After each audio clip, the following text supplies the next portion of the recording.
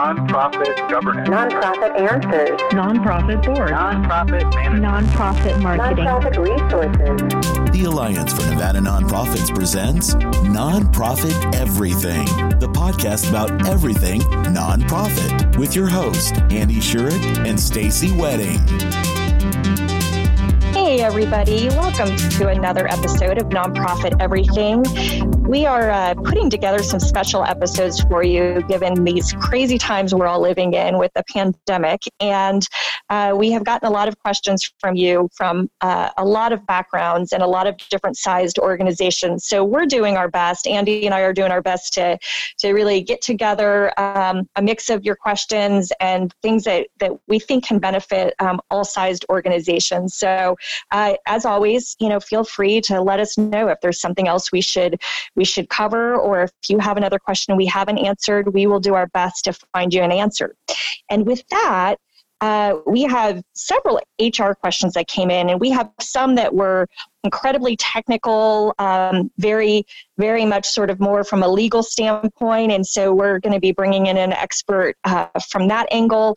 Today, we've got some questions that sort of probably border on both technical and just sort of the human element, sort of the soft side of things, and how you just handle these sensitive situations with your employees. And so we thought no better than to have our very own Amy Hunter, who's come on before, join us again. So welcome, Amy. Thank you, Stacy and Andy, for having me. I really appreciate it. So I'm going to have Amy, for those who hadn't, caught a past episode that Amy joined us for, have Amy start us off with a little bit of her background, and she can probably share a lot more about herself than I can, other than I know she knows her stuff. So we're so lucky to have her making time for this really during a lot of questions she's getting as well from clients and colleagues. So Amy, can you give us a little bit of background, our listeners, a little bit of background on you?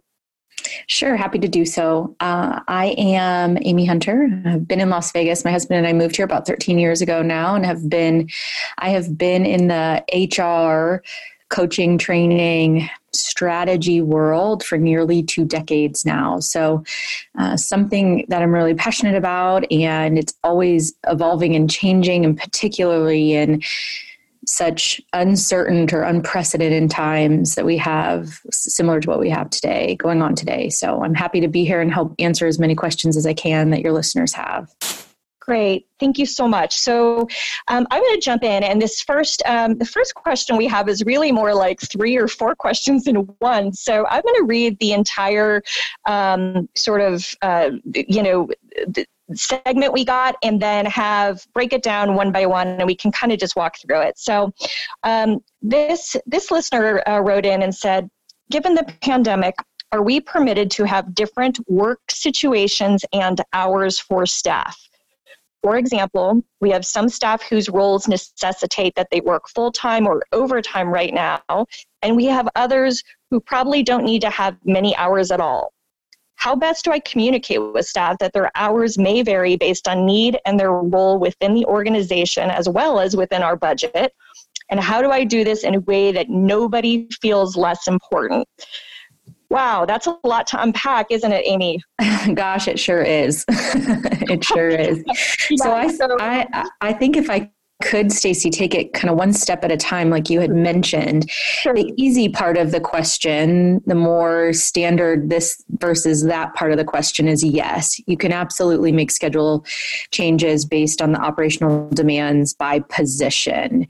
Now, one of the things that isn't specifically outlined is whether or not those team members would be hourly or salaried. So you definitely have to make some varying adjustments and use some specific language around the team members' status if they are salaried. Hourly is much easier to just to make an adjustment to their schedule and move them, let's say, from part-time to full-time. So we know hourly is sort of just an adjustment, whether it's to increase hours or decrease hours. Mm-hmm. As far as salary, can you elaborate a little bit more on things that people need to be thinking about related to that? I mean, I'm going to come from a layman's point of view. As far as I've always thought salaried employees, they work to get the job done. So that means they get paid whether they work 20 hours a week or 100 hours a week, as long as the job is done. Is that accurate? That is 100% accurate, which is why you would want to use language like furloughing the employees, because what a proper furlough allows you to do is make an adjustment even to salaried employees' schedules. And we have some clients that are moving salaried employees to hourly so that they can continue to give them modified work schedules with some type of compensation during this period of time. So then the second part, right? How best do I communicate this with staff? Based on the fact that their need within the need right now, their role within the organization, the budget, all of those things are sort of influencing these decisions. Yeah. So I'm a people person, so sometimes I put on that warm fuzzy hat that not everyone owns.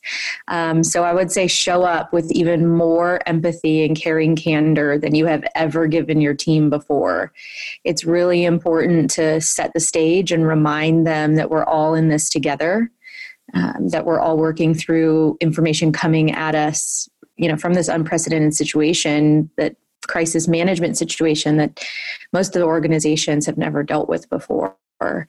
So I would suggest, as a part of the tactical logistical part, if possible, and if time allows, to be able to have those conversations individually. So unless it's, maybe let's say, for example, a small call center, maybe you have an opportunity to bring the whole team together and say, here's what's going on. Here's the impact of the changes on your work schedule. Now I'd like to talk to each of you individually around how this might impact you and have some more personal conversation one-on-one. Being cognizant of when you bring a small group together like that during a space where people are very fearful and scared, you may get some groupthink. I like to call it that groupthink mentality. And so doing one-on-one conversations just from the get-go may be able to mitigate some of that stress and fear that team members get when you have to have, or when you take the approach of a group conversation.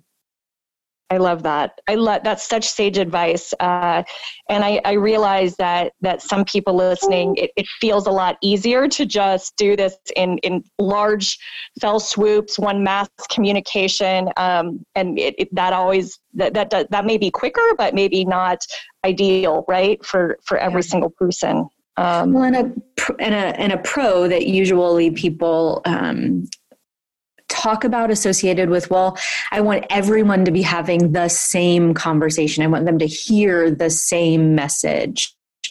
And so that's why it's really important. One of my very first recommendations is practice the conversation. And that way you've got a rhythm down. And so when you are doing those individual conversations, you've got a script for yourself that you're following. And then you know that the conversations are consistent. Another thing that oftentimes comes up when I recommend those individual conversations of pushback is that, but what if someone comes up with a really good question that I didn't think of ahead of time? My what's what I'm looking here for, my comeback sounds like a very strong perspective, but my pushback to that would be that yes, that may be the case. And this isn't the end all be all. You still can have the opportunity to have a conversation with these individuals that may be having a reduced work schedule. You may be laying off. You may be putting into furlough position or furlough status. So it just continuously be thinking about this as potentially more than one conversation. Really, really sound advice. And I also really appreciate the fact, I hear you loud and clear, that this is not something that should be communicated by email. Although back to your point, some people will feel like that's the safer way to sort of cover their butts, right? Making sure that it's all in writing, what they said. But I'm hearing you say a lot more about the human touch. So I guess my follow-up question is, so let's say somebody makes the larger announcement and then says, let's have individual conversations. to what degree do you recommend that be also all of that be put in writing as well? I think that I err on the side of caution from that perspective, even if it's just a memo to file. Here's what was discussed after the meeting. People are going to be hijacked. They're going to be in an emotional, mental state where they're not going to get 100% of the message. And so I think written follow-up communication is not a bad idea at all. One of my other recommendations is make sure that you have a packet available. That packet should be inclusive of any unemployment documentation, how to contact them by both phone and email, any resources that are out right now. I've seen dozens and dozens of them on social media, passing back and forth through email, where people can get various types of help and support during this time.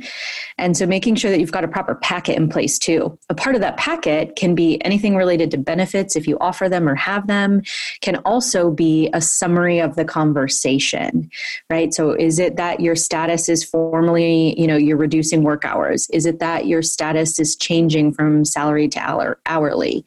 Is it that you're doing a layoff? Is it that you're doing a furlough?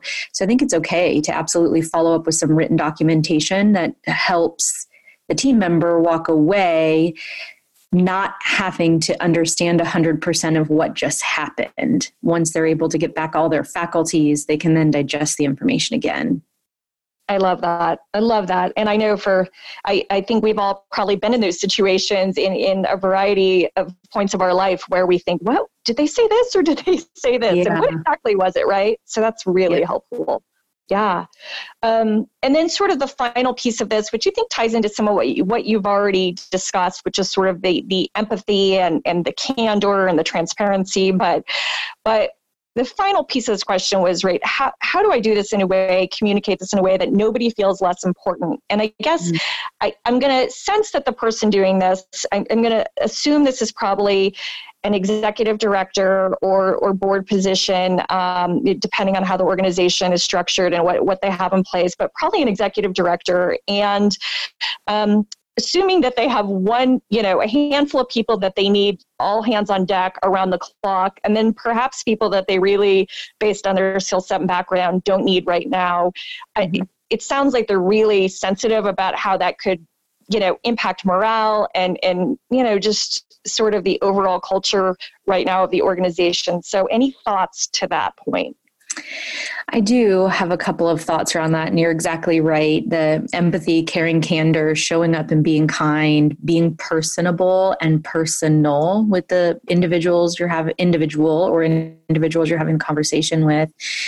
I think that people are observant and see what is going on, and I think that we sometimes give them less credit than is deserved on one sort of side or space of that. And then the other piece that comes to mind is I've been posing the question to clients that have been in this very situation this week, is that are there other roles or things that are needed within the organization that could even possibly lessen or reduce the OT stress, the overtime stress on others, where someone's role could be modified in the interim to help support some of those other pieces that are now running at 120 or 130% capacity versus 100%. Yeah, I love that. And so if you use, my thought here is that if you use language that is going to make them feel less than, that their role is less important then that's the way they're certainly going to leave the room feeling. So going to a space of thanking them for all that they have done for the organization, reminding them of the value that their work has brought to the organization and will likely to continue to bring to the organization, I think is really important in making that transition for them. And then if there are other things that you might be able to do for them, giving them other work and such from a transition perspective, I think is plausible as well. I think I like the creative solution of those staff that will be probably overburdened with some of the additional tasks. Most of those probably aren't super high. There's probably some high level tasks within that need to be handled by that specific person, but there's probably some things just related to basic organization, tracking, just detail work that perhaps some of the other staff might be able to fill in, the staff that doesn't have quite the demand. If I'm hearing you correctly, that's sort of what you're suggesting. Yeah, if it's possible. And I know that it's not. And so if it's not possible, I think it's important that the language that you use and you choose is going to be what they hear. And so, maybe not directly related, but an example that I could give is, right, if you're talking about a front office job versus a back office job, and you're using language such as those guys up there have so much more things to do versus those guys back there, that type of language alludes to a class or a caste associated with the organization. And so maybe it's small language like that if you're practicing, and when you practice, I encourage you to practice with someone, either a board member or someone that's a 1 degree appropriate, 1 degree of separation from the organization, maybe even a friend, as long as that friend is willing to give you some very sound feedback about how they would feel on the other end of the conversation.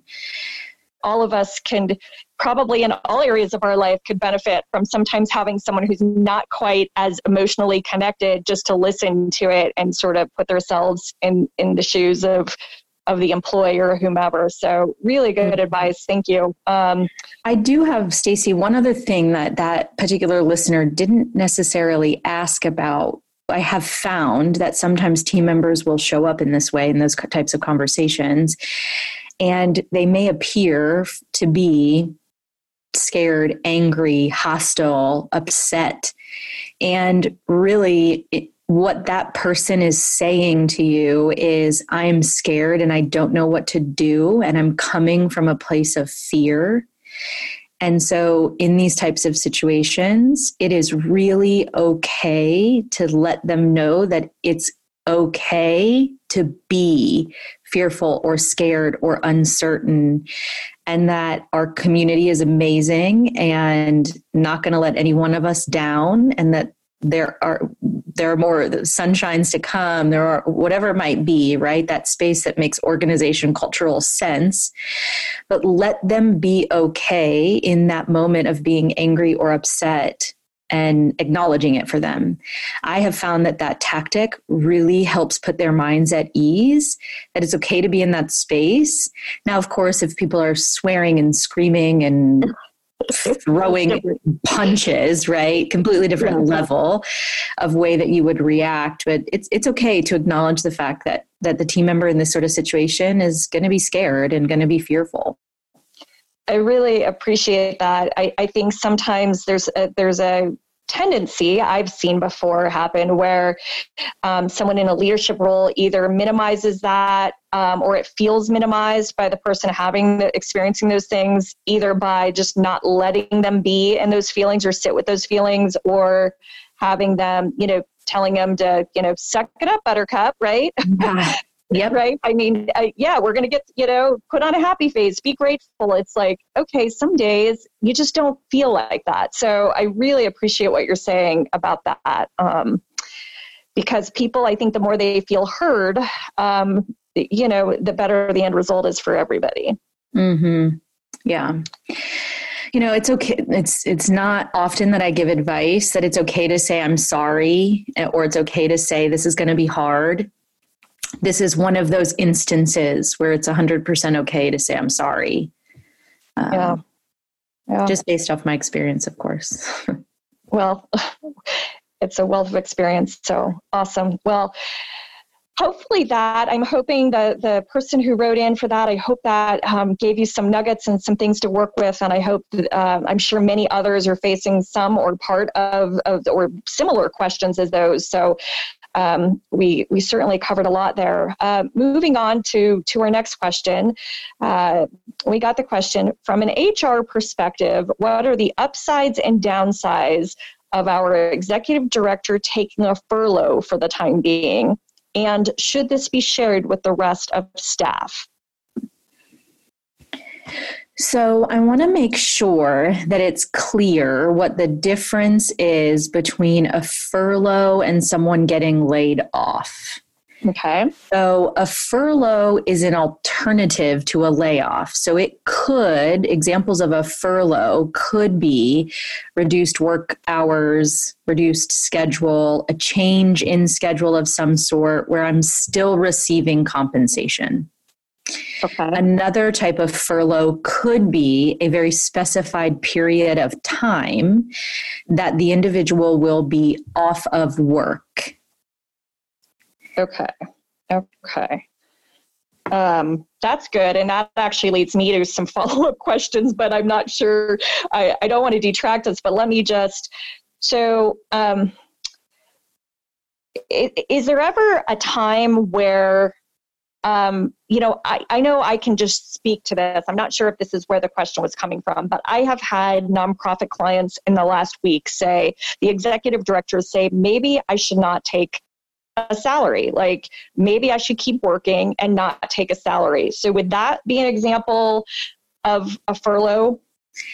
So I would strongly encourage anyone that is going to have salaried employees not get compensation and continue to work to get the advice of an attorney. Okay. Simply because wage and labor is so sticky associated with exemption versus non-exemption status in the state of Nevada. Okay. That's good advice. So yeah, and I don't know if, I don't know if the person writing this, that was their question, but I'm going to guess, knowing the financial hardship a lot of nonprofits are undergoing right now, they may be thinking, where can I cut anywhere right now? Right. And it sounds like that may not be smart long-term, or it's risky to do that. Depending on what an attorney says. Yeah, it could be, right, from a wage and labor perspective. You would hope that based off of what everyone is going through right now, that person would be making that offer, that suggestion from their heart, and not then turn around and turn the organization in for doing it. Yeah, you would hope, right? If making the suggestion, right? And so a layoff is a temporary separation from payroll. So an employee is laid off because there is not enough work for that person to perform. And that doesn't necessarily define from a specific period of time, which is what the furlough does. I guess we've sort of laid the ground of what furlough can entail. And you said it also could be just someone takes a furlough, like I am not working or getting paid for this X amount of time. That would be a furlough. That's right. So 2 weeks, a lot of the organizations in town have, taken a 2-week hiatus, now we've mandated, 30 days. But prior to Governor Sisolak's announcement, a number of organizations had already started to go to we're going to work from home, we're going to telecommute for, a week or 2 weeks. This would be a very specific, we are furloughing all salaried employees at XYZ Gaming Hospitality Institution for 30 days. Upon those 30 days, it is expected you'll return to work. Okay. And does that need to be, if there's in general, I guess what I'm wondering is, does that need to be applied consistently? So if you have all salary, again, this is probably similar to the first question, but does the furlough need to apply to every single salaried position, or can it apply to just one salaried position? You can absolutely furlough some, lay off some positions, because you really want to make sure that you're using the appropriate language for what that role is really in need of. And so in that first question, it sounded pretty specific that there would be very few hours for someone to be working because there wouldn't be much for them to be able to do. So that would be a situation where you would likely lay that person off until there is work for them to be able to do. I gotcha. I'm learning as we go, so thank you for educating me. So with this, so talking about whatever, so we don't know the person, we don't have a lot of details here with this question. So hopefully those listening, and if the person who wrote it in, if we don't answer this, please just send us a side note and we can talk offline. But I guess the second part of this question is, should this be shared with the rest of staff? So let's just, for assumption's sake, you have an executive director that decides to furlough in some form or fashion, right? Mm-hmm. So it could be whether they're not working or whether it's reduced work schedule. That's probably going to look different in both those situations. But I'm assuming, of course, you need to let the rest of staff know because that's going to impact them. Is that fair? I mean, then there's no leader. I don't know. I don't mean to answer the question, Amy, but I'm sort of thinking out loud. Yeah, sure, of course. And me, Stacy, I'm the type of HR gal that's not just about the book, right? But also about operationalizing what these laws tell us. And so the point that you brought up earlier is that, have I ever seen it in my professional career that there has been a situation where a senior leader has decided to not take wages for a period of time from the organization and continue to work? The answer is yes. I've absolutely seen that happen. And so if that is where this individual is headed from their organizational perspective, they've already had that conversation. The ED is going to continue to work but not take salary. And that's really going to be the only staffing impact or change based off what's going on. Then I think you have an opportunity to be very confidential about that information, because it could put people into a panic if that were the case. Mm-hmm. I think a downside so let's play the what if game that you've just started. If the board is deciding to put the executive director on a 2-week, 3-week, 30-day furlough, and then yeah, absolutely, you need to have a conversation with the team because senior leader won't be there. And then when that senior leader does come back, if they're being forced into a furlough, then you're going to have morale issues, and you're going to have 30 days of patterns of behavior that have now started with the rest of the team. And someone is ultimately going to rise to the occasion to be that kind of point person or that leader that the team looks to keep things moving, if that's the case. Yeah, I could see a lot of downsides with a forced furlough. So let's hope that's not the situation. I mean, the upsides, right? If I'm looking at this with my board chair hat on, the upsides to it is that cash flow. If there's a cash flow problem, then the ED's wages are probably the highest in the organization. And that certainly might be able to help keep a few more people on the books for as long as possible. Absolutely. Absolutely. I mean, there's definitely some practical points behind it. My hope is that it would be a sort of mutually agreed upon, or even, a volunteered furlough. Yeah. But I realize that's me probably being Pollyanna-ish. So, look, we need a lot of Pollyannas out there. It's okay. We do, don't we? Right? We do. I'm still trying to keep that part of me alive, right? And so I guess if I could just also circle back to the fact that if the leadership team is someone on the leadership team, the executive director is taking a furlough, and there is going to be a differentiation in the person's schedule, then yes, I think that also does really need to be shared with the team. I think it's important to make sure we're having conversation about not ensuing panic with our team members and leading from a place of strength, and also being transparent and honest with the I'm not sure's. I don't entirely know what we're going to do yet. So I think having that balancing act in this particular question, if that's what they're getting after, from the upsides to downsides and sharing with the staff, I think that it's balancing that strength and transparency. Yes. And in times like these, I think there are people looking for that strength and looking for some sort of comfort and security. So keeping that in mind as well, the opportunity that you have here from a leadership position and just from a messaging position in general on everything we're talking about. Yeah. Okay, well, let's move on to the third question. So this one says, our small nonprofit is going to move forward with layoffs. We don't pay into unemployment because we are too small. Our staff will be financially devastated not having work. How do I handle this and communicate this? This is such an emotionally tough situation. It sure is.